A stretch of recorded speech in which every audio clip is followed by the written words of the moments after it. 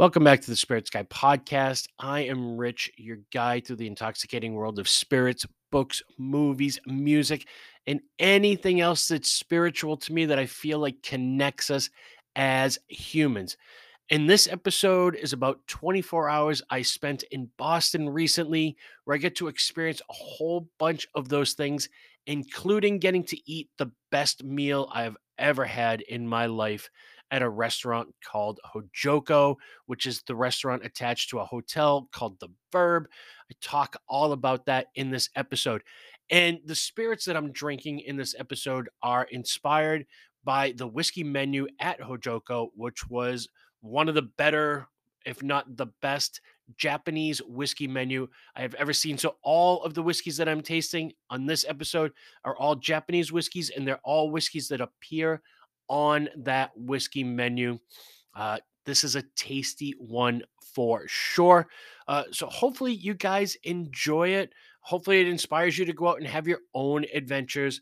And if you do enjoy it, you know the drill. Go to the podcast page, click that follow button, give it a 5-star rating, share it out on your social media. Follow along on Facebook and Instagram at The Spirits Guide, where you guys can leave reviews and comments about the podcast.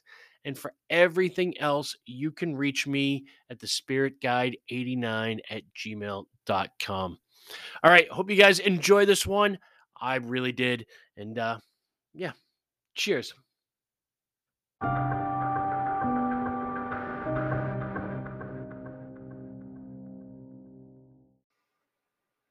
All right. I think we're ready to go. All right. Here we are, season 3, episode 6, talking about a trip I took recently to Boston in one of the most incredible 24-hour spans I've had in a spiritual way. This trip kind of encompassed my passion for music and for art and for culture and for spirits and for food. And it was just all wrapped up in this whirlwind 24 hours that I spent in Boston last weekend. And I just wanted to talk about it and not to be, not in a sort of braggadocious way, but just to kind of show how this all came together, which is really part of what this podcast is about talking about things that people might not know about. And then, if you're interested or if it's something that interests you, hopefully it sparks you to go down these sort of same rabbit holes. And, I had probably the best meal I have ever had in my life. I'll talk about that more as the podcast goes on at Hojoko, which is the restaurant attached to the Verb Hotel in Boston. The food was just, well, like I said, I'll talk about it later. So that inspired all the spirits that I'm drinking on this episode, which are all gonna be Japanese whiskeys. Uh, when I got there, one of the things that really kind of intrigued me about the restaurant was that they had an actual, when you look up their menu online, they had, like the menu and the drinks menu, and then they actually had a Japanese whiskey menu. I immediately posted it on social media when I get down there, that my friend Jason would love this. This would be his paradise, and it really, really would. So the whiskeys that I'm tasting tonight are not necessarily inspired by the list. They are actually all whiskeys that are on the list. Far more than I could track down or um, possibly drink in an hour and a half podcast. But I'm going to get a few in, and I am starting out with the Suntory Toki. No cork pop on this one because it's a screw cap. For a while, really the two biggest distilleries in Japan were Suntory and Nikka. And Suntory's the first, and then Nikka kind of was an offshoot of that. Suntory is a global kind of monster. They own Jim Beam. So, they own probably the most well-known Japanese whiskey and the number one selling American whiskey. And as we're about to talk about in the news, they own a bunch of other distilleries across the world. Needless to say, these guys know how to make whiskey. Yamazaki, all those whiskeys are really highly sought after as well. So I am drinking the Suntory Toki. And this is a whiskey that's not designed to be, you know, super crazy, break down all the flavor profiles. In Japan, they drink a lot of highballs, which is just whiskey and soda water or whiskey and ginger ale. And this is a whiskey that is designed for cocktails and highballs. And that is what I have made. I've got a little bit of polar seltzer water, some Suntory whiskey. Interesting. I'm just looking at the label, whiskey with no E.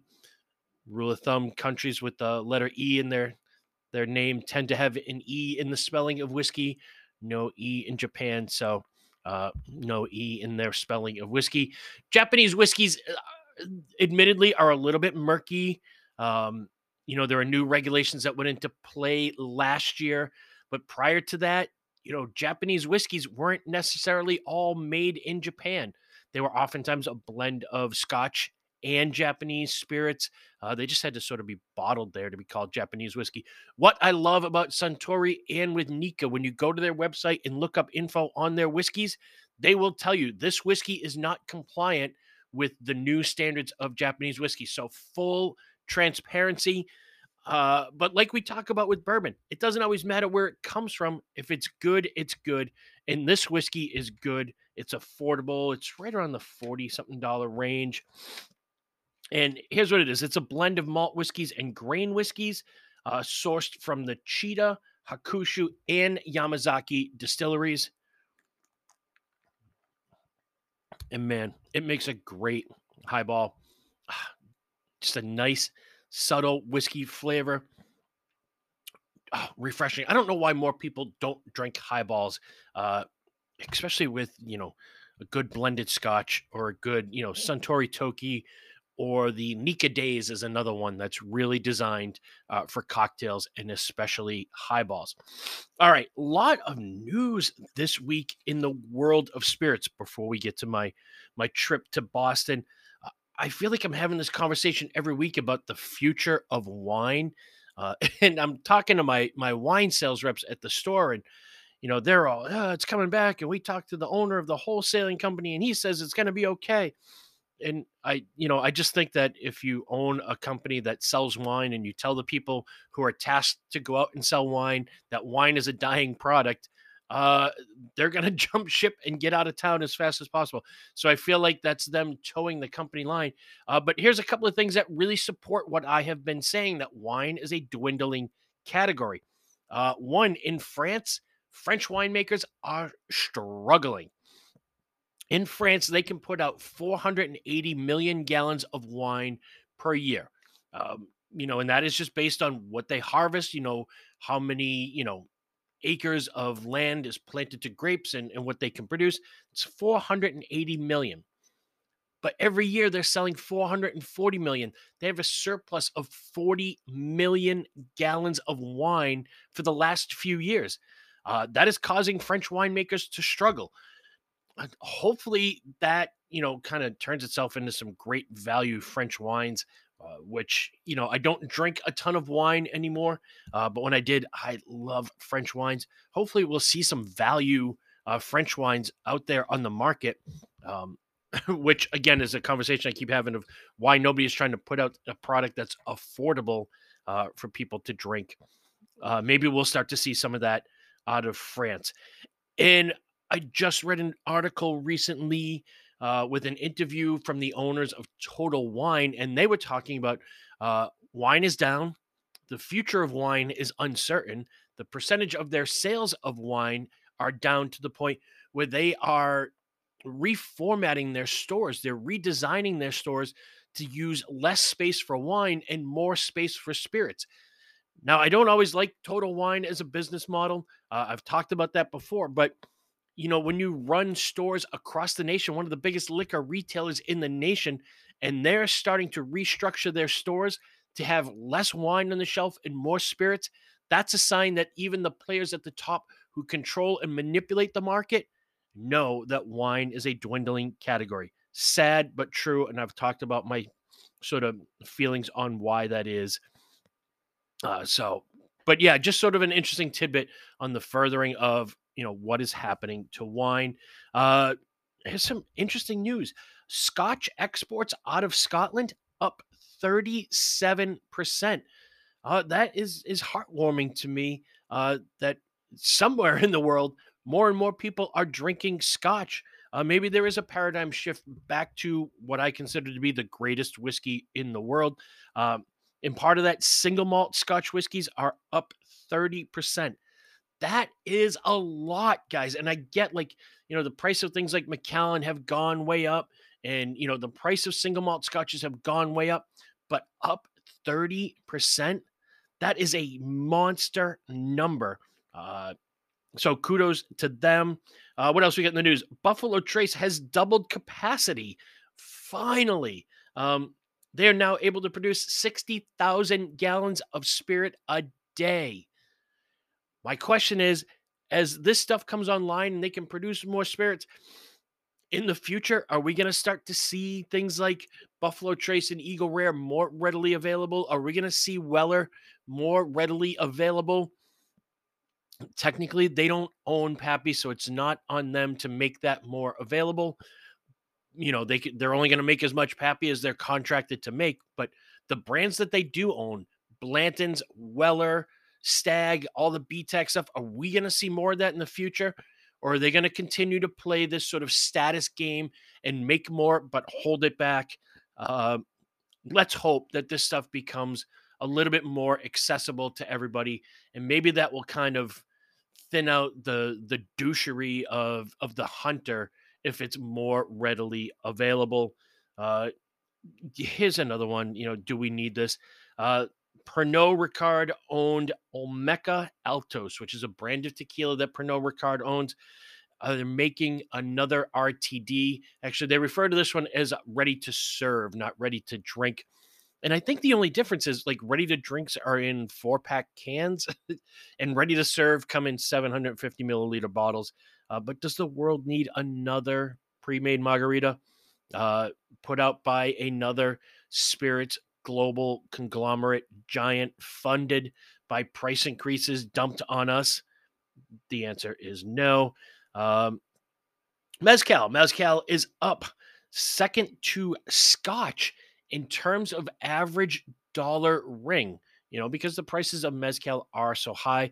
And admittedly, Mezcal is up because it's got room to grow. I just don't know how far it will grow. It's a quirky little category that I think people get curious about, they dive into, and then a few stick around. But just like smoky scotches, it's a very sort of niche part of the scotch drinking public.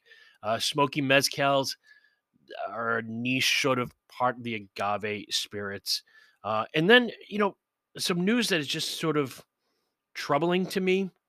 Uh, you know, Jim Beam sales up 11% based on price increases. Their sales are up 11% because, they're taxing us. Pernod Ricard up 12%. And Jim Beam, again, that's Suntory. So it's Beam Suntory is the corporate name.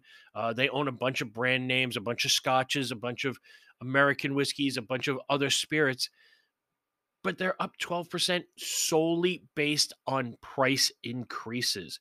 Pernod Ricard up 12%. And they're announcing more price hikes to come in the next 6 months. So anything from Pernod Ricard, which is your Absolute, your Calor, your Jameson, all that is going to go up in price again. Somehow these guys are selling less product and making more money, uh, and it's on the backs of us. Um, Grupo Cuervo, which is the parent company of Jose Cuervo, they also own 1800, Bushmills, Pendleton Whiskey, Proper 12, Kraken, Grand Centenario. They're up 16%. These are mind-boggling stats, that they're up all this money, and yet they keep raising prices. Uh, I, I wish, and not to get too like political, but much like a lot of us wish that there was a third political party here to have more choices, I wish there was another sort of liquor supplier that would provide an alternative, because you almost want to throw your hands up and tell Constellation, Pernod, Diageo, Boston Beer Company. Guys, go fuck yourself. You keep raising the price to us. You're satisfying the elite and the people who have more money than they're ever going to have to worry about. And we're the ones footing the bill for all that. Again, Boston Beer Company's depletions are down 5%. Depletions are down. That means the product leaving the warehouse is down 5%. Revenue is up 1.6%. You don't have to be a business major or a math major to figure out how backwards uh, these things are. And yet, we keep supporting them and they just keep, price increase, price increase, price increase. I think we've hit the point now, sort of post COVID, where it's no longer a supply chain issue. Yes, there are some supply chain issues. Yes, there are some product availability issues. But for the most part, now they're just being opportunist and raising prices, and they're killing us and they're killing some of the brands. And I am begging, not that there's anybody out there with, millions and millions of dollars listening to this podcast, but somebody, somewhere, some company, some corporation, get smart, make a good quality product, be bourbons, brandies, tequilas, make something that people like us can afford and buy on a weekly basis. Um, and fast nickels. Right now, everybody's making slow dimes, and they're making a lot of slow dimes. I don't know how they're doing it, other than our culture seems to be obsessed with status and things that are more expensive being perceived as better, but it's not the case. There's still good quality products that you can find for short money. All the Evan Williams products, Rebel 100, Redwood Empire is one of those companies that is just sort of in the mindset of, we're going to make a good quality product, make it affordable, and sell a ton of it that way. Um, these price increases, again, they're not on supply chain, or when they are in supply chain, it's because we were buying a lot during COVID and now the backstock is running out, and they want to slow down the buying of it so that they don't run out of product. And people go like, well, that doesn't make sense. Why does that matter? Well, in other states where, Walmarts and supermarkets have big giant liquor stores in them, and they're all run by corporate spec, we call it.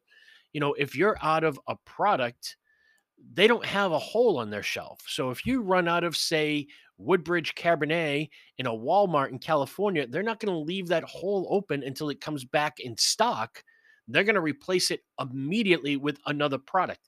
So these giant corporations want to slow down how much we're buying so that they can maintain inventory levels so they don't lose their spots in these big national chain box stores. Again, nothing to do with, you know, hard to get glass, cost of, the product it takes to make it. It's more about making sure your shareholders show profit, making sure you don't lose your shelf space in these corporate accounts. And it's all being done on the backs of people like us who just want to drink good spirits with our friends and hang out, and then you know enjoy watching a game, or grilling out in the yard, or whatever it is that we're doing kind of collectively. Again, we're the ones kind of paying for it, and it starts to get frustrating after a while. All right, releases coming out, or at least releases that I've read about this week. I take one more sip. I feel like I'm kind of rambling at the heater going. I'm heating up my barrel again. It's a little dry in here. Mm.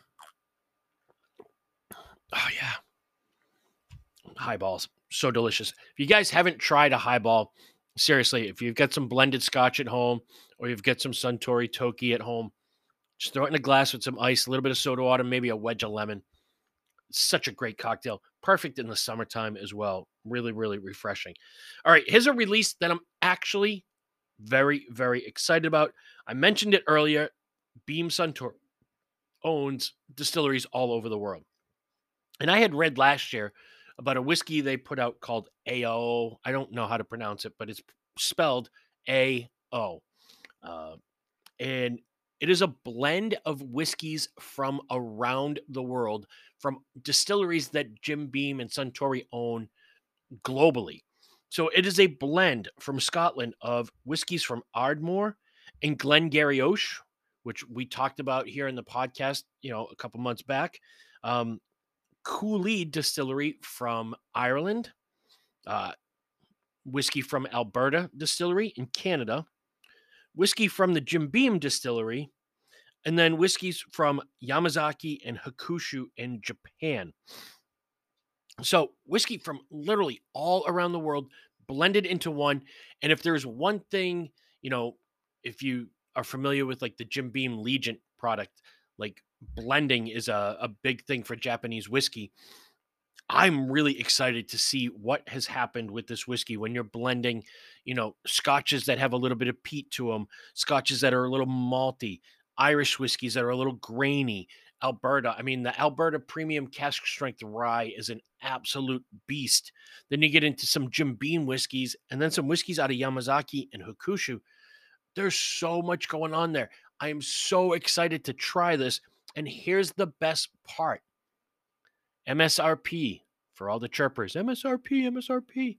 $55 on the shelf. Finally, a limited release whiskey that is under $100.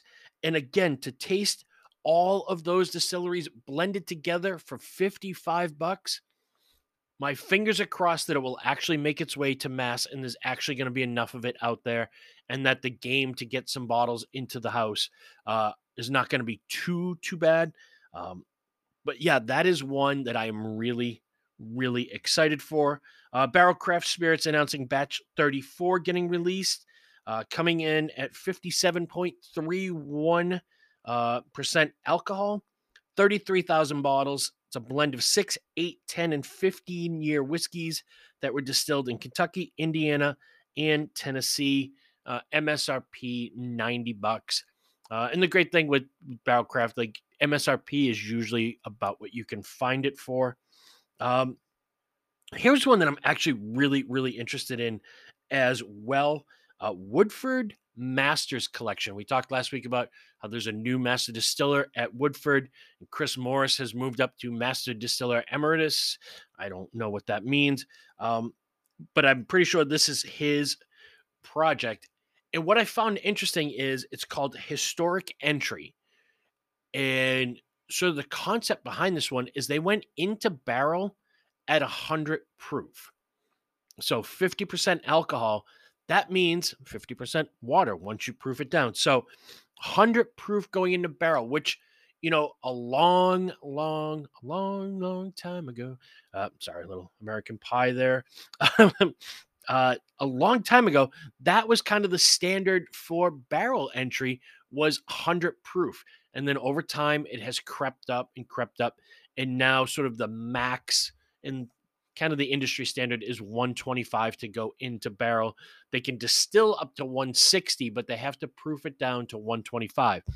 So here's what I found interesting about it is according to Chris Morris, his theory is, and his research shows that water absorbs more flavor than alcohol.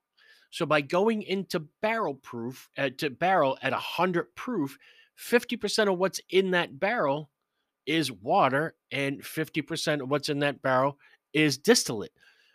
That, in theory, gives more liquid to absorb the flavors of the barrel. Really, really interesting. I'd never read anything like that before, but anything I've read on Chris Morris, he's like a savant when it comes to distilling. He just some really, really cool info. And if you've never read anything on him, definitely go look some stuff on him. He's absolutely brilliant in doing things kind of his own way. But that is an interesting theory for whiskey. And, I don't always love Woodford. I have nothing against it. It's just never been kind of a go-to. But that is one that I would love to try if I can get my hands on it. The Historic Entry going into barrel at 100 proof. And then, I got a couple here that does the world need. Stillhouse, which is this weird flavored whiskey that comes in like a metal gas can looking package. It's really odd. It's really quirky. They do like these sort of flavored whiskeys. Uh, I've tried them in the past. They are what they are. They taste exactly what they say they are. I just think the package is really really goofy. Their basic bourbon was not very great. But they have decided that the world needs a peanut butter s'mores flavored whiskey. Uh, if you just heard that and your ears perked up and you're like, "Whoa, peanut butter s'mores whiskey," I'll be in for some of that. Not at my store. I am not. I am not bringing that in. Again, the packaging I don't love. The product is not great, and I don't see. Oh, I don't. I If that's your thing, that's awesome. Finally, there's a peanut butter s'mores whiskey for you in the world. I just don't know who the market is for that. Uh, so I will not be bringing that in, but it is a thing. Again, if that kind of piques your interest, um, it'll be out there somewhere. And then lastly, Bhakta Spirits. Now, Bhakta is Raj Bhakta, who started Whistle Pig, took his, Whistle Pig buyout money, went to France, bought a chateau, uh, found all these old stockpiles of old Armagnac going back to like the mid 1800s. That's kind of been his whole thing is he's selling these old Armagnacs that they finished in Islay Scotch barrels, which is just I don't know anybody who's figured out why he did that. I've tasted them. My thoughts on those Bacta Armagnacs is sometimes just because things are old and the story is interesting and they're rare doesn't make them good. And that's kind of how I feel about the Bacta Armagnacs. But I just read a release today that Bacta 2013 bourbon is coming out. I don't know what the 2013 means. I don't know if it was distilled in 2013. I don't know where he would distill it because, as far as I know, he owns a chateau in France, so you can't make bourbon there. So he would have to be sourcing the bourbon from somewhere here in America. I don't think Whistle Pig has been making bourbon that long there, if they're even making that much of it, in Vermont. So I don't know where the bourbon is coming from, uh, but it's called 2013 bourbon, finished in Armagnac barrels, which makes sense because he's got access to Armagnac barrels, and it's gonna go for a cool $150 a bottle. Very sleek, stylish bottle. Um, but again, another specialty release at $150. I I don't know more about it. If I find out more about it or as more details become available, I will certainly let you guys in on that. Um, but again, it just sort of falls under that. Is this another product that the world needs? And after tasting the Bacta Armagnacs, which are really, really expensive, and I get why they're expensive.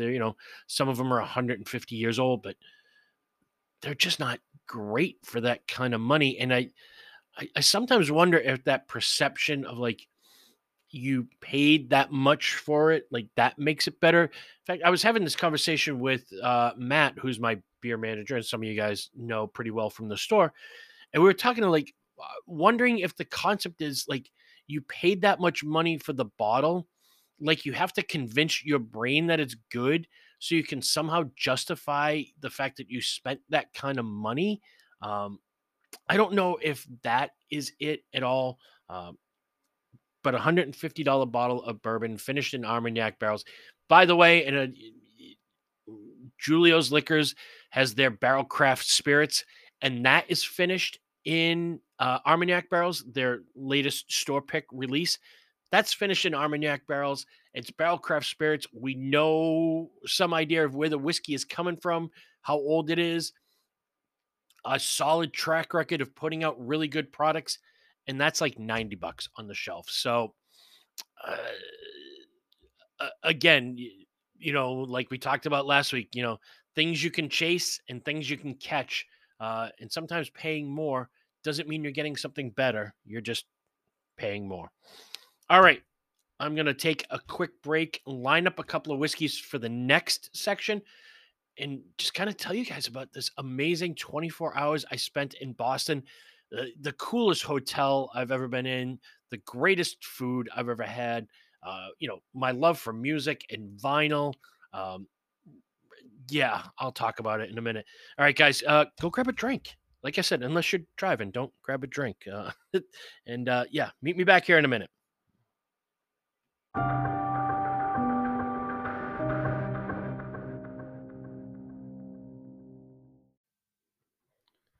All right, we're back. Season 3, episode 6, uh, talking about my trip to Boston.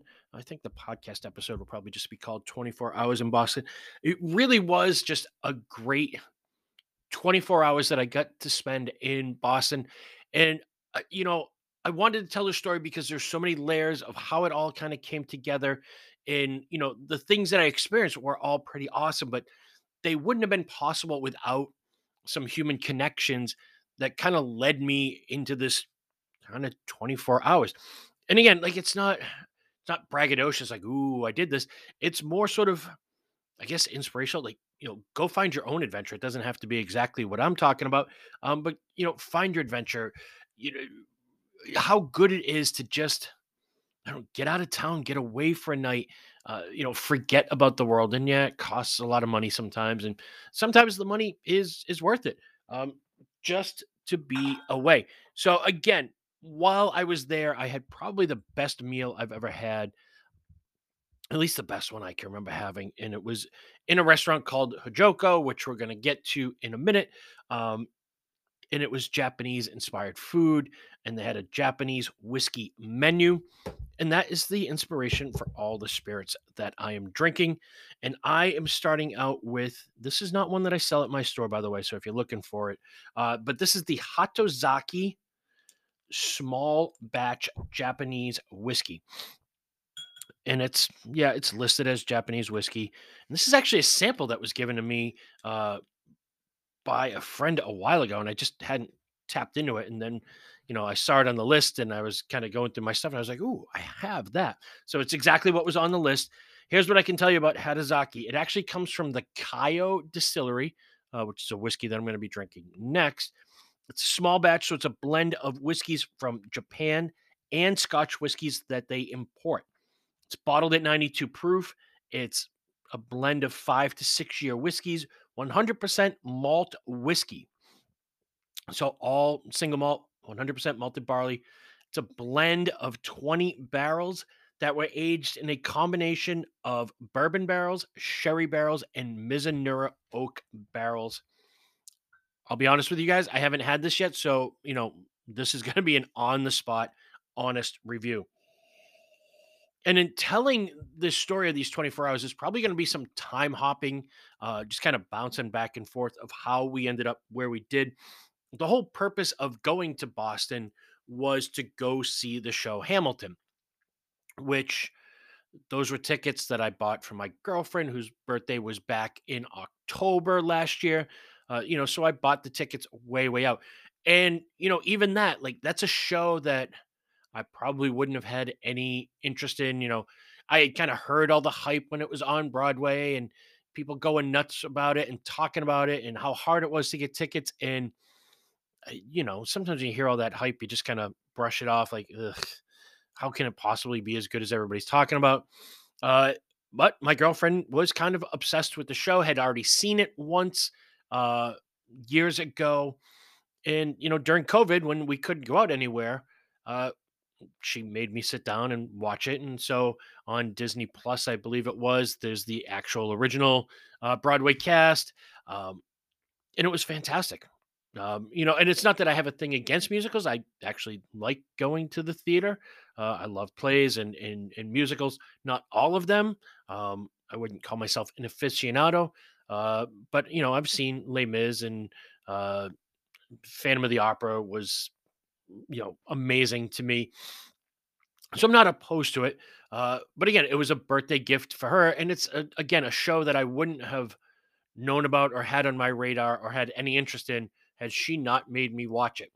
So we had these plans, like, we're going to go into Boston, and then we kind of started to talk about, like, maybe we'll stay the night the night before and, make an event out of it, a weekend out of it. And at some point, talking to Matt, our beer manager at work, he knows I have a love for music and a passion for vinyl. And he says, "Hey, I stayed in this hotel with my girlfriend, who is now his wife. Congratulations, Matthew. And it's called The Verb, and it's in Boston. And in every room, there's a record player, and there's vinyl in the lobby that you can just go grab and take whatever you want and bring it up to your room." And I thought, this sounds like the coolest thing in the world to me. So we booked the room at the Verb. Actually, my girlfriend booked the room. And it's in Boston, which I hate driving into Boston, but this actually wasn't very difficult to get to. It's right by Fenway, to the point where when I looked out the hotel room window, I was staring at the outside wall behind right field in Fenway Park. I put the pictures up on Instagram. You can see outside the window, there's a whole bunch of campers there. The hotel is like staying in the Rock and Roll Hall of Fame. So when you walk in the front door, you go to check in.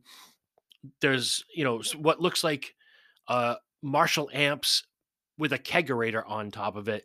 And as it turns out, that kegerator pours hot and cold brew coffee that you can have as much of you want any time of day that you want.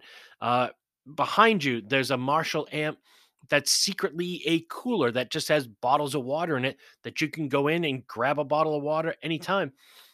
Let alone the fact that all over the walls there are concert posters and shadow boxes with albums and press releases and concert tickets, and that's just walking in the door. So I was like, this place is heaven. And the hotel is kind of constructed like a square with a courtyard in the middle, but the courtyard is a heated outdoor swimming pool. So when you look out at the pool, and here it is, the middle of February, there's steam coming off the water. Like it just kept getting better and better. We walk up the ramp to go to our hotel room. There's a giant sort of display behind glass of old microphones and old pictures of Jimi Hendrix and Paul Simon, Frank Sinatra, U2, just a whole history of music behind there. And I put some of these pictures up on social media. uh, like if you're a music nut, and if you have a passion for vinyl, this is the place. Like it's a boutique upscale hotel. I get it, but man, does it cater to people who love music.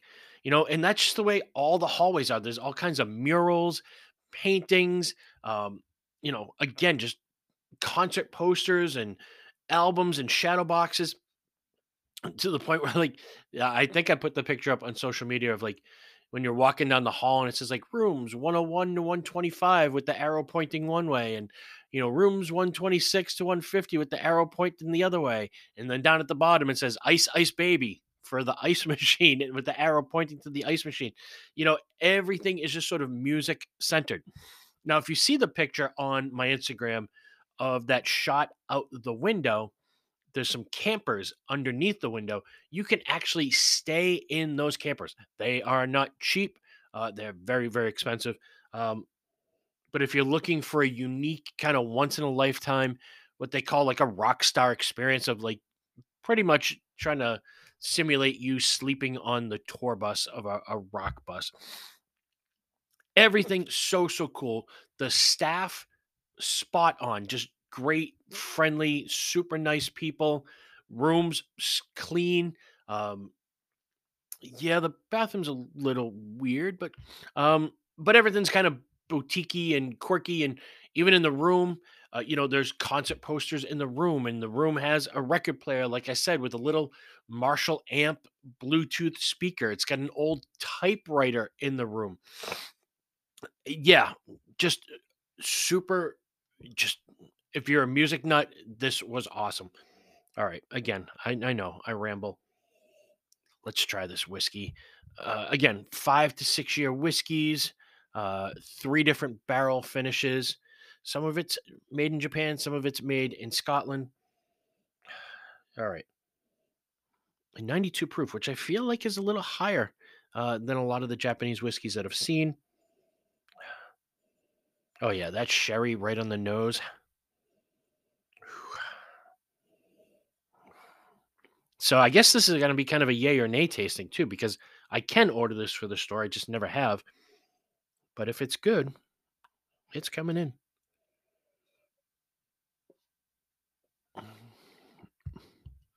Mm, wow, that's fantastic. That's soft. It's light, elegant. A lot of flavors going on there. Um, clearly it's not big, bold, punch you in the face bourbon. It's a lot more subtle and elegant, sort of honey notes and cereal notes, little hints of vanilla, pear, apple, orchard fruits. Yeah, it's the flavors are subtle, but they're there. Yeah, that's a winner. I don't know the price on that, to be honest with you guys. Um, and Japanese whiskeys are sometimes a little bit on the pricier side, but wow, that is a winner. All right, so back to the hotel, and kind of, there's just so much cool stuff, and there's other places to walk to from the hotel. It's good proximity to things. But the one thing that I wanted to point out, because you guys know I love when I look at something and I go like, "Oh, this makes sense. This is easy," and then I dive into it and realize there's so much more going on um, than what it initially appears to be. I like depth in things. So when we wake up in the morning, there's sort of two panels of glass that are the windows that kind of face out onto the street, and one of the panels is tinted, and it's tinted like a yellow. And we're in the room, and I'm trying to figure out like why would they just tint one window that and we're trying to figure out like, is it the direction that the sun comes in? Why is it only tinted in this spot? And it trying to figure it out, and you're guessing and you have no idea, and you're not going to go ask the front desk because that seems like a stupid question at first. Oh, we went downstairs and we had breakfast in the restaurant, which is only open to the hotel customers in the morning for their little continental breakfast. And we're sitting there, and I look back across the courtyard at the outside of the building and realize that all the rooms are tinted in a way that forms like this kind of checkerboard pattern across the whole exterior of the hotel. So from inside, it looks like just one window is tinted, but from the outside, when you look at all of the windows, you realize it's a bigger artistic design. And then it kind of made sense why only one of the windows were tinted.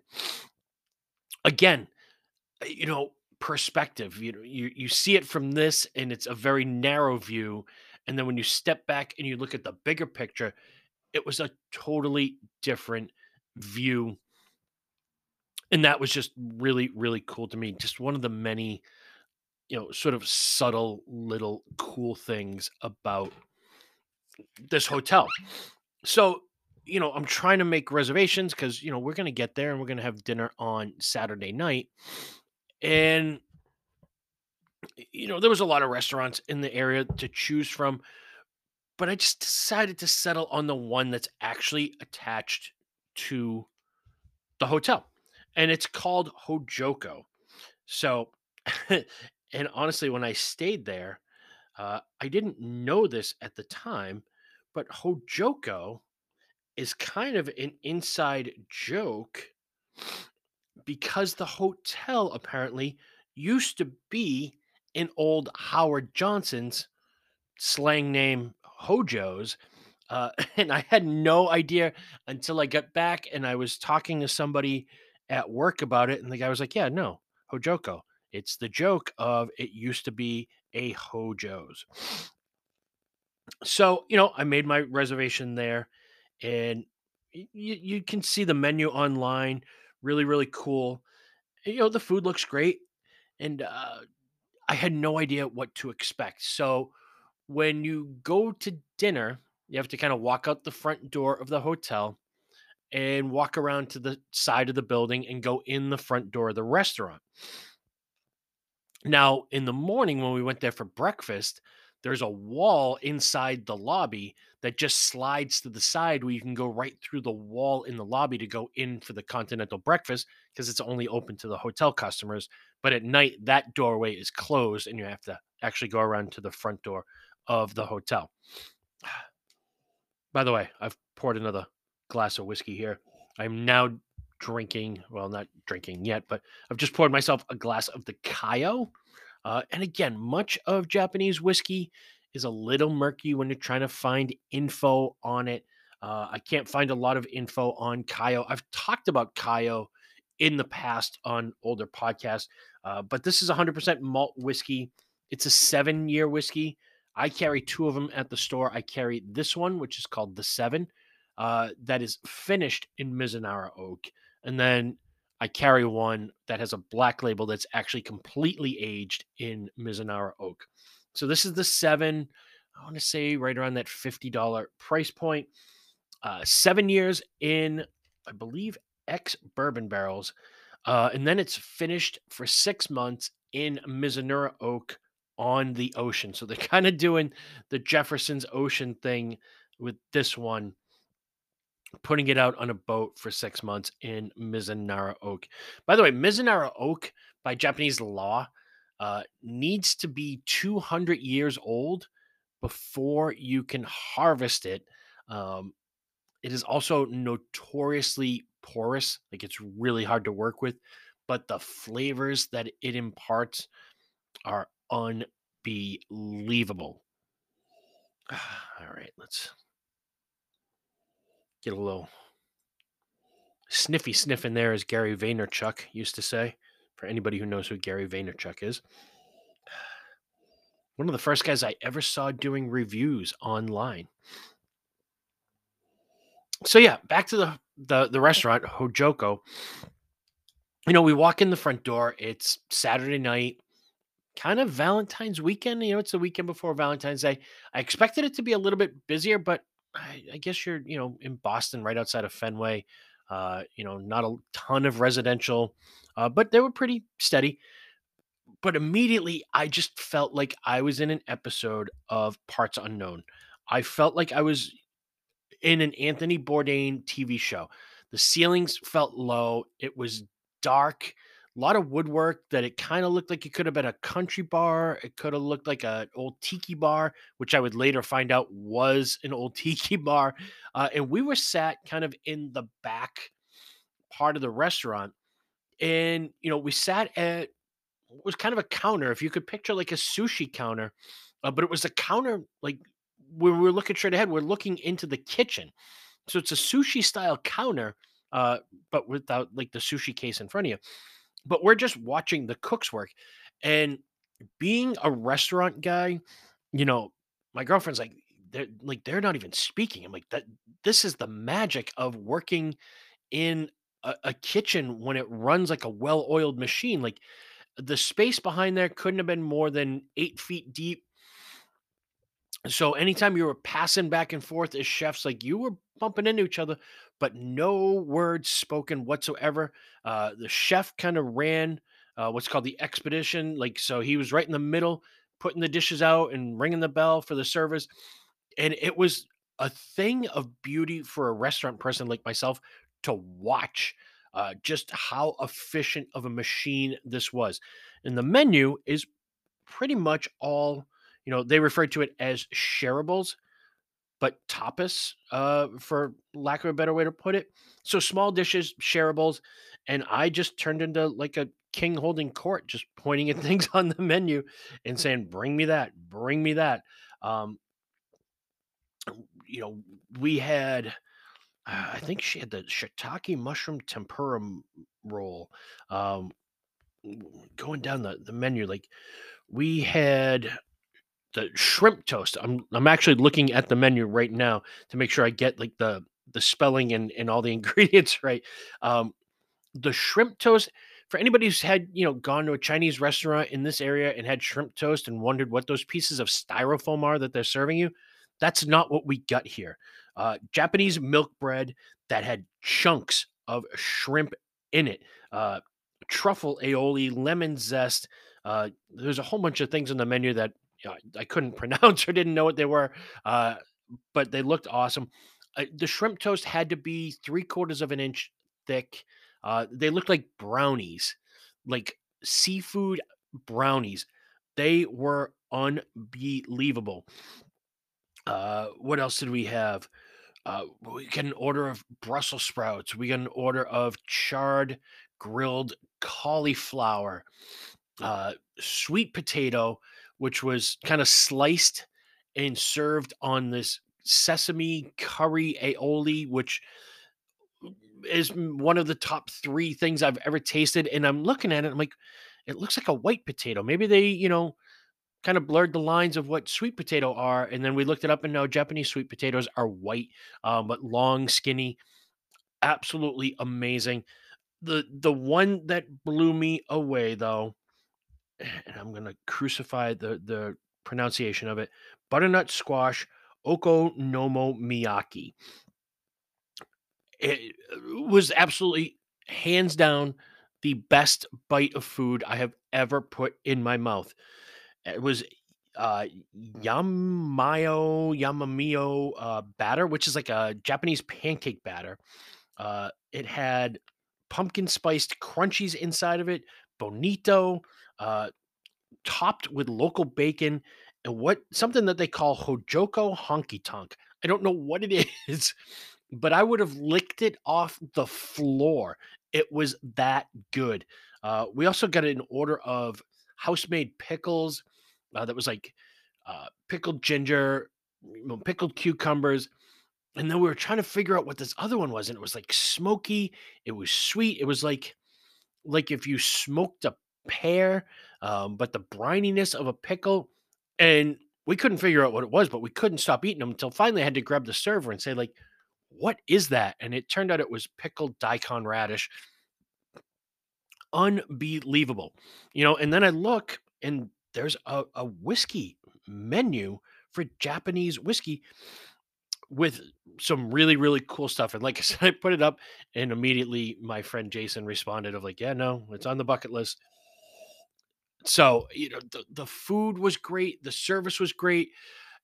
Sitting at that counter, just sort of the luck of the draw. I feel like if we were at a table, while I would have had more room to spread out and eat a little bit more comfortably, there was something about sitting at that counter that made the restaurant feel smaller to me. And it reminded me of watching an episode of Parts Unknown, with Anthony Bourdain in some little, sushi shop that's like you go down the stairs into like the basement, or some of these, sort of Korean restaurants or Japanese restaurants that he would go to in these shows where they're just sort of tiny and intimate to the point where, if I looked over to my right and saw Anthony Bourdain sitting there, I wouldn't have been surprised. It was that kind of feel for me. My girlfriend got a cocktail off the drinks list that was absolutely fantastic. It had like mezcal and raicilla and tequila in it, really, really quirky. They're playing like Alice Cooper and rock music. It's fine Japanese dining. There's tacky Christmas lights on the ceiling. There was a disco ball in the middle of the room. Dragon Ball Z Japanese anime playing on the big screen at the end of the just everything that shouldn't make sense and made every bit of sense all in one. It was amazing. All right, let's taste this whiskey. Kaio the 7. What's the proof point on this as well? So 88 proof, 44% alcohol. Mm.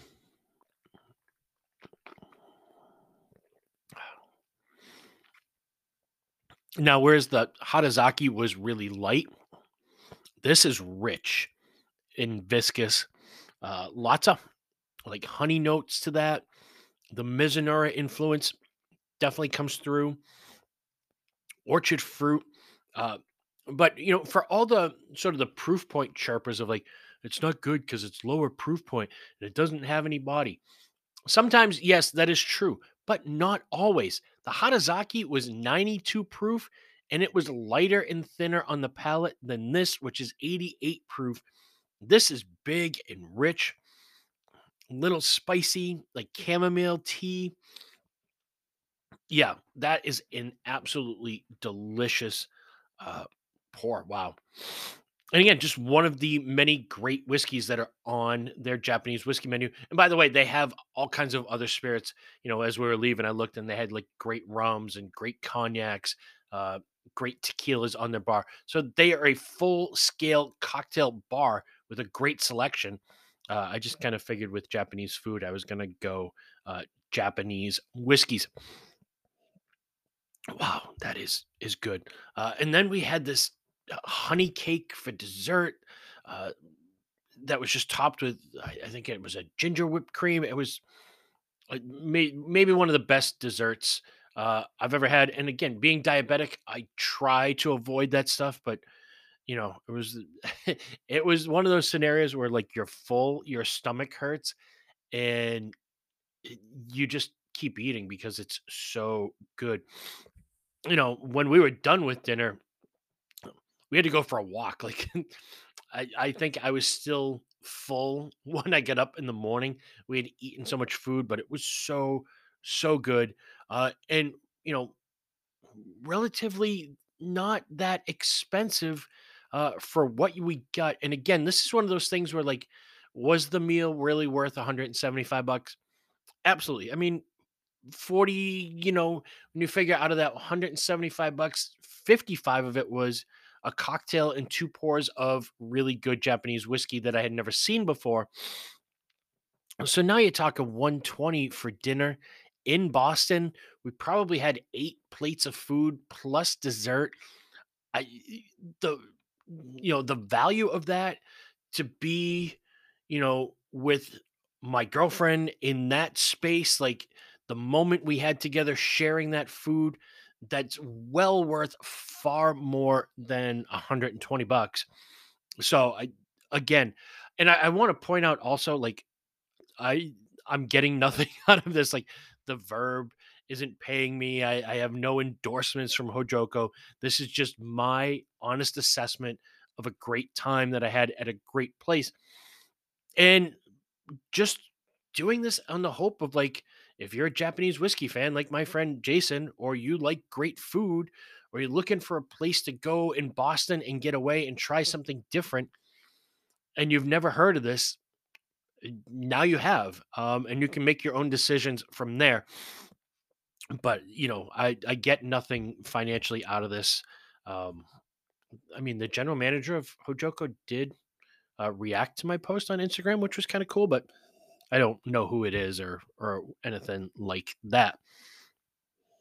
And kind of one final note on the Hojoko thing. Like I said, when you go down in the morning, that continental breakfast is included with your stay at the hotel.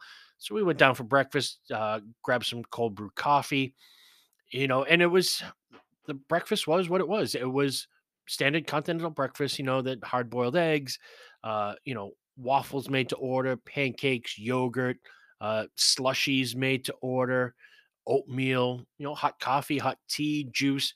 Um, Nothing too outrageous, but it was included in with the hotel. And again, you could sit and watch the pool, and and again, they're playing rock music the whole way through breakfast.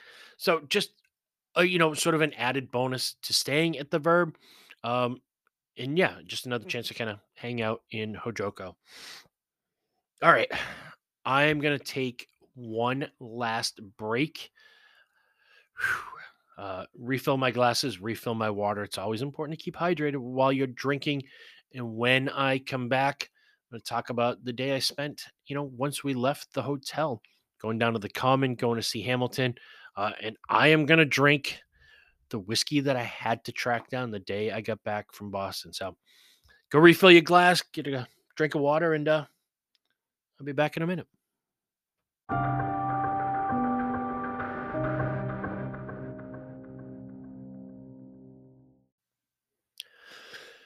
All right, I am back again. This is season 3, episode 6, talking about 24 hours I spent in Boston.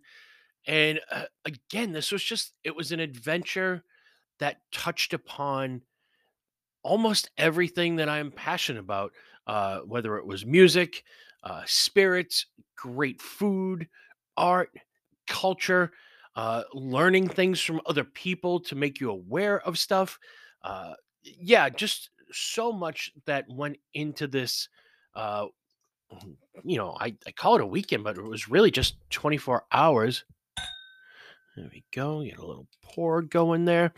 And all the spirits that we're tasting this week are kind of inspired by that amazing dinner that I had at Hojoko, which is a fantastic Japanese restaurant with a fantastic Japanese whiskey menu. And the next whiskey that I have opened there, wow, just kind of stumbled on my words there. The next whiskey that I am getting into is the Nika from the Barrel. Now, I have kind of already mentioned how murky at times Japanese whiskey could be because not all the whiskey had to come from Japan. But this is a whiskey that proves, like if the whiskey's good, then the whiskey is good. This was a whiskey advocate whiskey of the year, the top whiskey of the year. I think 2019 or 2020. I know you'd think I'd have that info available to me. So here's the specs on Nika from the Barrel. Again, it's not all Japanese whiskey. There is some that is imported from Scotland, I do believe. Um, it's blended from 100 batches of whiskey, of malt whiskey and grain whiskey. So that could be corn whiskey, wheat whiskey. In Japan, it could be rice whiskey. They use some other grains that we don't traditionally think of as whiskey grains here. But again, whiskey just has to be from cereal grains. And malt whiskey, so 100% malted barley, 100 different batches. They then get blended together and then re-barreled into used barrels for a little bit further aging to let the marriage of all these batches kind of, settle into each other. Uh, Bottled at 102.8, which is, 51.4% alcohol. And it is done that way to be the equivalent of British 90 proof. Now, I don't know entirely what that means, that 90 proof in Britain is different than 90 proof in America. But apparently, if it's 90 proof in Britain, it's 102 proof to the rest of us. I don't know how that works exactly, if that's some sort of metric system thing or whatever. In the end, who cares? It doesn't really matter. Now, the bottle design on this, it looks like a block. It's like a short, not kind of squared off and flat top. It's like a tall it almost looks like a brick. And it's that way on purpose because it's designed to resemble a block, like a block of whiskeys that all come together. Very minimalist label. Again, just sort of clear glass bottle, no neck to it. It's pretty much flat on the top, except for where the screw cap screws on. Yeah, no cork on this one. Uh, a little bit of Japanese writing along the front, and that is about it. On the back, Nika Whiskey Distilling Company. Yeah. This whiskey here, a couple of things about it. One, uh, you know, I mentioned earlier about how, Japanese sort of regulations were a little bit murky. And then last year, they finally put some federal guidelines into place as to what constitutes a Japanese whiskey. And to be perfectly honest, like nowhere on the label does this actually say that it's Japanese whiskey. Um, it just happens to be whiskey that's bottled in Japan. But when you go to the Nika website or the Suntory website, bottlings like this that don't meet the new sort of Japanese whiskey guidelines, they're pretty transparent about it. So you can look up all the specs on this on the Nika website, and right down at the bottom, it says in full disclosure, This whiskey is not compliant with the new federal Japanese whiskey guidelines. So they're not trying to hide anything from you. This rings at about, I want to say it was about 90 bucks on the shelf. I've been out of stock for a little bit at my store. Um, but this, unlike Yamazaki 12 or some of the more highly sought after Japanese whiskeys, this you can find, not on a constant basis, but kind of on the same basis as like a Booker's. It's there, it goes out of stock and then you get a little bit more in later on in the year. So it's not a total unicorn. Um, Again, not always available, but you see it often enough that, I would highly recommend if you do, definitely grabbing a bottle. So, yeah, on the nose, man, like toffee, orchard fruit, a little bit of smoke. All right, here we go. Mm.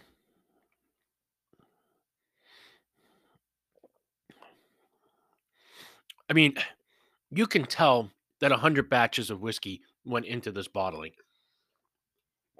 There is so much going on there. There's a little bit of smoke. There's a little bit of honey sweetness. There's a little bit of kind of toffee flavors. There's a little bit of cocoa flavors. Some coffee, stone fruit like apricot, peach. There is a lot going on here. And I don't care British 90 proof, American 100 proof. Either way, this drink's really, really easy. It's stylish, it's elegant. It's just a beautiful whiskey. Uh, was it whiskey of the year? I don't know. I don't remember tasting the other whiskeys that were up that year, but certainly a fantastic bottle. Um, and that three-tiered rating system. Is it good? Yes. Is it worth the money? Absolutely. I think at 90 bucks, this is worth every single penny. Does the bottle start a conversation? Yeah. If you've never seen this before, you're going to wonder what this is. Again, very, very sort of minimalist bottling. All right. So back to my weekend in Boston, which again was only sort of 24 hours. We had a great night, had great dinner, went back to the room, listened to some Buddy Guy and some BB King on vinyl, sipped on some spirits, kind of relaxed.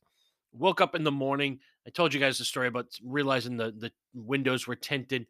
We went down, had some breakfast. And the breakfast at the hotel is great. It's included. But, me being diabetic, having a breakfast that consists of pancakes and waffles and smoothies, not the healthiest thing for me. So we had a little bit, I had some yogurt and a hard boiled egg and we had some coffee, but I had a craving for eggs and something with a little bit more substance and a little less carbs. So we walked down the street from the hotel, found this little sort of breakfast cafe called Tate, Tatte, um, where it's the first place I've ever seen shakshuka on the menu. So again, the sort of cultural food experience and shakshuka. It's a Middle Eastern dish. I forget the country escapes me where it kind of originates from, but it's basically like it's a dish that's got like tomato sauce and you poach eggs in this tomato sauce and there's like mushrooms and onions and it's flavored with cumin and other Middle Eastern spices. Absolutely fantastic. I think I put the picture up on Instagram. It was actually served in like a frying pan kind of vessel. So again, sort of this cultural journey of me thinking like we're going to Boston to go see Hamilton, and then it becomes, oh, there's great music, and oh, there's great Japanese whiskey, and oh my God, there's some amazing food, and then the next day we're having Middle Eastern style breakfast. And my breakfast, by the way, was just sort of, it was okay, scrambled eggs, little prosciutto, and some Parmesan cheese on there. Nothing really special. But I did get to try shakshuka for the first time in my life, and it was absolutely delicious. So from where we were at, we were parked in a garage. We decided we just checked out of the hotel. Obviously, grabbed some more cold brew coffee out of the lobby. It's you don't always get to rave about the quality of the coffee at the hotel, but man, this coffee was something else. It was absolutely fantastic. I had the hot version and the cold version, and they were both delicious. I don't know what coffee they use, but the coffee was great. And maybe it's just me being a prisoner of the moment that everything was great, but yeah, that coffee was pretty great. So, we decided we're just gonna Uber from the hotel over to the theater, even though we were checked out. We were still in the parking garage. It just seemed easier than me trying to drive into the theater district, which I hate driving into Boston enough as it is. Try to drive from one location to another in Boston, probably just too much for me. So, we grabbed an Uber. And you know what, guys, if you ever want to go on an adventure, drive into Boston somewhere and get an Uber ride into the theater district around the Boston Common. If you think Uber drivers are a little crazy around here, man, that was a white knuckle ride of 10 minutes of my life that I think I aged another 6 months of, an Uber driver who doesn't speak, who's on his phone speaking to somebody else in a language I don't understand, just cutting people off in traffic and merging and switching lanes. Yeah, it was like something out of a movie. And then, you just come to a complete stop and he's like, "Oh, is it all right if I just leave you here?" And I was like, "Yeah, I'll just walk the rest of the way from here." And so, we had a couple hours to kill, and I kind of had the thought of, "Yeah, we'll go take a walk over to the Common." Now, I'm going to time hop here a little bit and go back a few weeks. And I was talking to my boss, and he was talking about how it was the day they were unveiling the Martin Luther King sculpture on the Boston Common. And admittedly, like, I don't get up and turn on the news. I didn't honestly know that they were even making a sculpture to honor Martin Luther King. It just wasn't something that was on my radar. I hadn't heard about it, didn't pop up on my Facebook feed. Um, and so I just didn't know it was there. But my boss was telling me about it, and he was describing what the sculpture looked like, the reasoning behind it. It's based on a photo of Martin Luther King and his wife at Boston University, and they were hugging. And so, he's describing the sculpture is just a depiction of their embrace. And we talked a little bit about, how some people were up in arms because it wasn't actually a sculpture of Martin Luther King. It's just these kind of arms hugging each other. Um, Sort of, well, I didn't know what to think. So, we kind of walking around down Boston, and, I look over and I see this sculpture, and it dawns on me of like, whoa, there it is.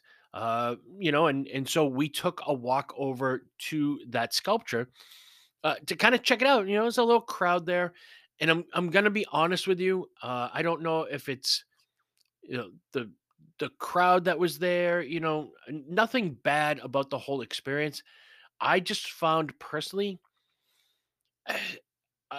I I thought I would be a little bit more moved by it. It's an amazing, impressive sculpture of, again, sort of, if you could picture your hands around your person's back and their hands around your back, and it's just sort of the depiction of the hands around each other, the detail on the fingers and the ring and the fingernails, and the sort of little wrinkles of your hands, like, they were all fantastic.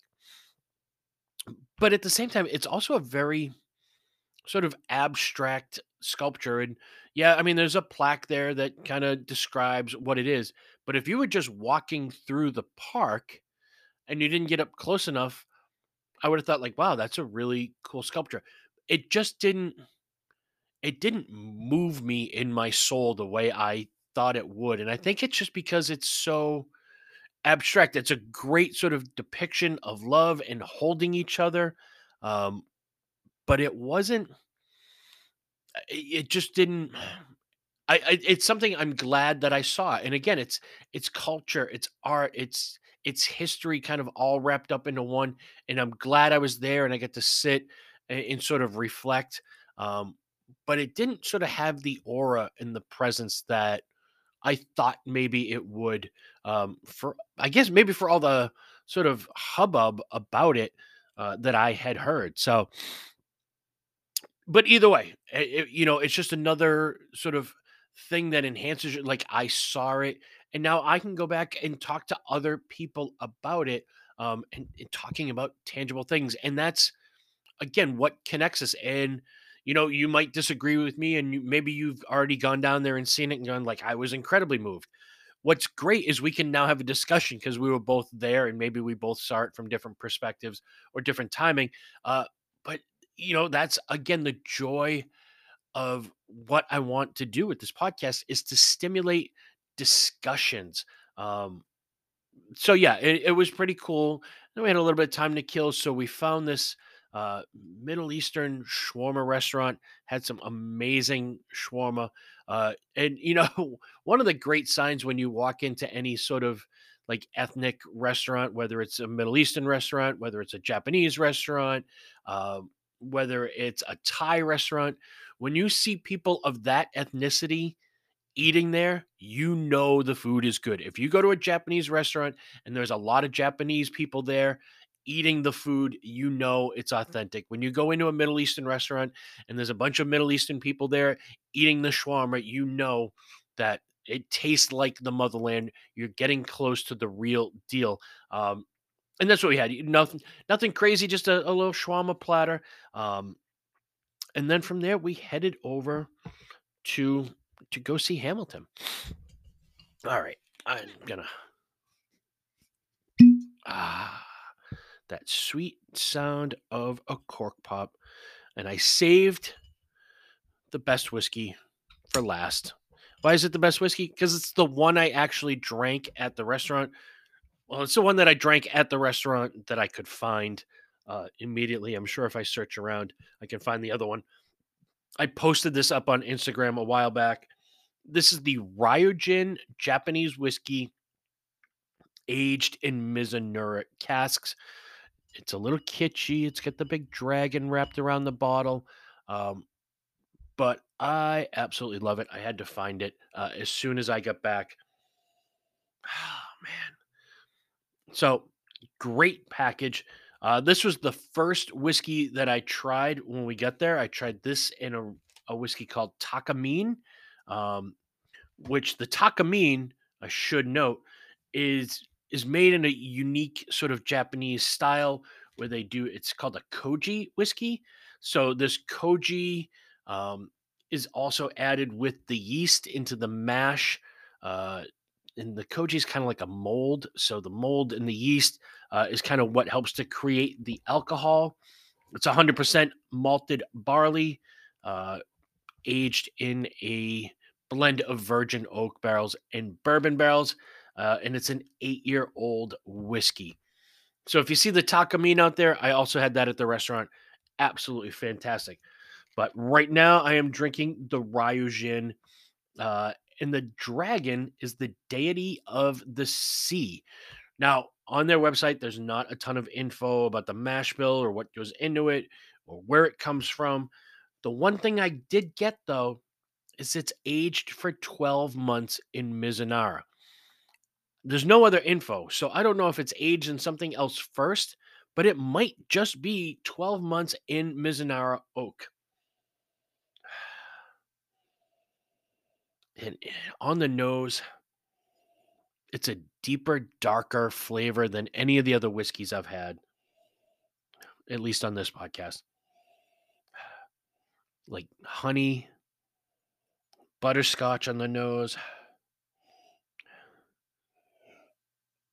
Mm.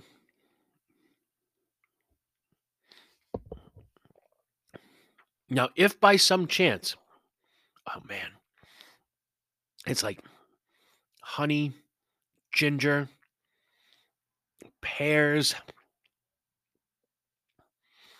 Yes, like baking spice, like cinnamon and nutmeg. Nice sweet finish. That is delicious. so so yeah, we walked over. We get to see Hamilton. Hamilton was fantastic. People have asked like, "Oh, it's not the original Broadway crew." The show was fantastic. Like I said, I've seen sort of the original broadcast on Disney Plus, and I'm not, a musical theater expert, but I've had a lot of people go like, "Would I enjoy it?" As somebody who doesn't go to the theater, like, would I enjoy it? Absolutely. I think the show is awesome. The content is great. It's obviously a show about Alexander Hamilton and his life and his contributions to America and the Constitution and our fight for liberty from Britain, and you know just done to musical. And there's a lot of really funny parts. There's a lot of really serious emotional parts. There's a lot of really deep parts. What fascinated me though was the amount of people who brought their children to this show. Um, I don't think it's a kids show. It's a great sort of viewing of history, yes, but it's a very honest show, and some of the language is not always uh, child appropriate, including a reference to cucking somebody's wife. If you don't know what that means, look it up. Um, so there's some pretty adult themes in the show that to me just aren't really appropriate for kids, to show that it's not really a kid thing. In the end, no spoilers here, by the way. Alexander Hamilton gets shot by Aaron Burr. If you didn't know that, sorry. Uh, yeah, but I heard a kid behind me ask his dad if Hamilton survives, and I thought like, oh, maybe you should wait until the kids are old enough to have covered that section of their history books before bringing them to Hamilton. And then when we get out, the theater's on like this one lane, one way street, and there's just throngs of people, and the traffic is backed up in both ways. And we called an Uber driver, and we got in the Uber. Actually, I think it was a Lyft, and there's classical music playing, and I'm thinking like, oh, this is cool. All right, this is calming. Oh no, this guy was zigging and zagging and cutting people off, and but without seeming stressed at all. It was like being driven around by a serial killer. That by the time we got back to my car at the hotel, I was like, all right, Boston has been a complete adventure. I am ready to go home. And we packed up and we headed back home. So all in all, again, different food cultures, music, uh, spirits, art, uh, yeah, just the whole gamut. Getting to walk through the common of downtown, just so much crammed into 24 hours in Boston. And again, like I don't tell this story to be braggadocious, and I'm not getting anything out of it. I'm not, there's no endorsements from anybody other than just me kind of letting people know like some of this stuff was out there and I didn't know it was there. And then when I kind of got to experience it, I thought this is great. And if these are the kind of things that you're into, art and food and drinks and music, there's so much of it down there, and I get to experience it all within 24 hours. And whatever it is, go on your own adventures, have some of these life experiences, because I feel like, man, life in the world just seems to get more and more bonkers. That you know, if we don't take the time to kind of get away and disconnect every now and then, the world may ultimately get to us. And sort of, you know, going back to the Ryogen whiskey, the three-tiered rating system of is it good? Yeah, it's really, really good. Is it worth the money? Here's where it all comes together for me. I paid $100 for it. I got back. I had to do a little search, figure out who sold it, find a store that carried it. I went right there. I didn't even flinch at dropping $100 before I knew, or at least now think that it might be just a year old whiskey. And it's kitschy and it's got a dragon on it and the dragon moves and it's really cool. Is it worth $100? It is to me, because it was a whiskey that I had on this adventure. It was a whiskey that I had with somebody who means the world to me. It's, every time I take a sip of this whiskey, I'm reminded of those moments in time. And I had this question posed to me, a while ago, a couple years ago, when somebody said like, "Hey, is this bottle of wine worth, $200?" And my honest response is, on the surface, no. But you're not paying for the bottle. You're not paying for the liquid inside. What you're paying for is the memories and the moments you create that are centered around that bottle. So when I come back to this and I go like, is this bottle worth $100? 100% it's worth more than that to me because of the memories and the moments that are attached to the spirit that's inside the bottle. The liquid could be 20 bucks, could be 100 bucks. It would all be the same. But the fact that it's this bottle with this dragon and it puts me back in that space, yeah, it's worth every single penny. And does the bottle start a conversation? Without a doubt. Uh, Scroll back on my Instagram page, the Spirits Guide, and you'll see the kitschy little dragon there. It is a conversation starter for sure. And yeah, the whole adventure costs money, but it's all sort of relative. We paid for it in stages over time and whatever, and made a whole sort of thing out of it. But the money is not even a thought when it comes to what you get to experience and the memories and the moments and the joy that it brought, uh and not for these were real sort of tangible things, to the money I spent to be able to put a record on a record player, or the money we spent to have food that we were actually eating, or drinks that we were actually consuming and kind of living in a moment. The money you spent on tickets to see other people do something that they're passionate about so that they can make a living pursuing their passions. Every penny of it is worth it and irrelevant to the bottom line, which was, life is about creating moments and memories, because in the end, that's all we really have is moments and memories.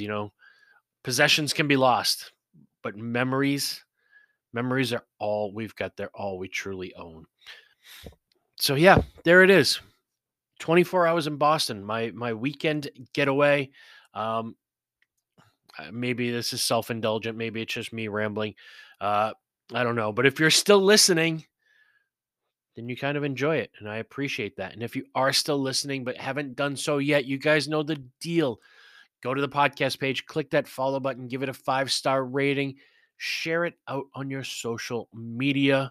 Follow on Facebook and Instagram as the Spirits Guide, where I'm posting pictures of all these things that I'm doing and tasting and listening to and reading, and all the things that are spiritual to me.